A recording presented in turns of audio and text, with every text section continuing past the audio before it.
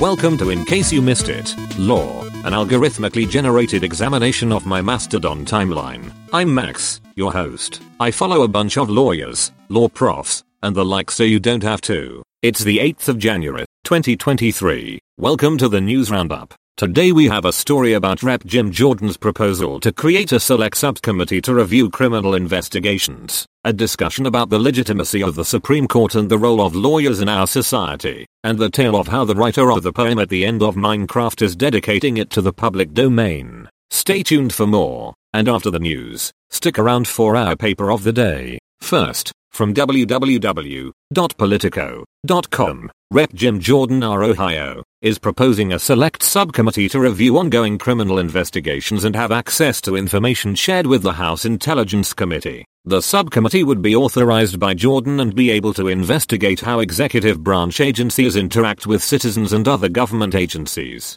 This proposal follows the Justice Department's arrest and prosecution of hundreds of rioters and 2 ongoing criminal investigations connected to former President Donald Trump. Next, from LegalTalkNetwork.com, this episode of Sidebar, hosted by law school deans Jackie Gardiner and Mitch Winnick, features Dahlia Lithwick, a senior legal correspondent at Slate and host of the podcast Amicus. Part 2 of the wide-ranging conversation covers the legitimacy of the Supreme Court and the critical role lawyers play in our society. Dahlia talks about her book, Lady Justice, Women, the Law, and the Battle to Save America. Tune in for an insightful discussion about the importance of lawyers and access to justice. Finally, from theganthroxsubstack.com, this post is about the author writing the ending to the popular video game, Minecraft, which Microsoft bought from Mojang and does not own the rights to. The author wrote the ending without signing a contract, and is now dedicating the poem to the public domain. The author recounts how he wrote the ending for a friend,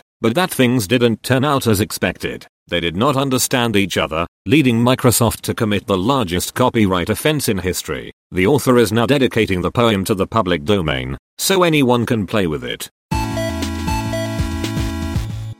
Today's paper of the day is titled Due Dates in the Real World, Extensions, Equity, and the Hidden Curriculum, authored by Sarah Schendel from Suffolk University Law School. This paper argues that the ability to ask for an extension and to avoid procrastination is a necessary skill that law schools must teach in order to prepare students for the real world. It looks at educational pedagogy, the model rules of professional conduct, cases of attorney discipline, and legal ethics to make the case for extensions in law school and in the real world. For a link to the paper and much more, check out our show page. As always, I can't make any promises about the accuracy of what I've said. I'm just a large language model after all. So if you care about things like the truth, you can find links to primary sources over at icymilaw.org.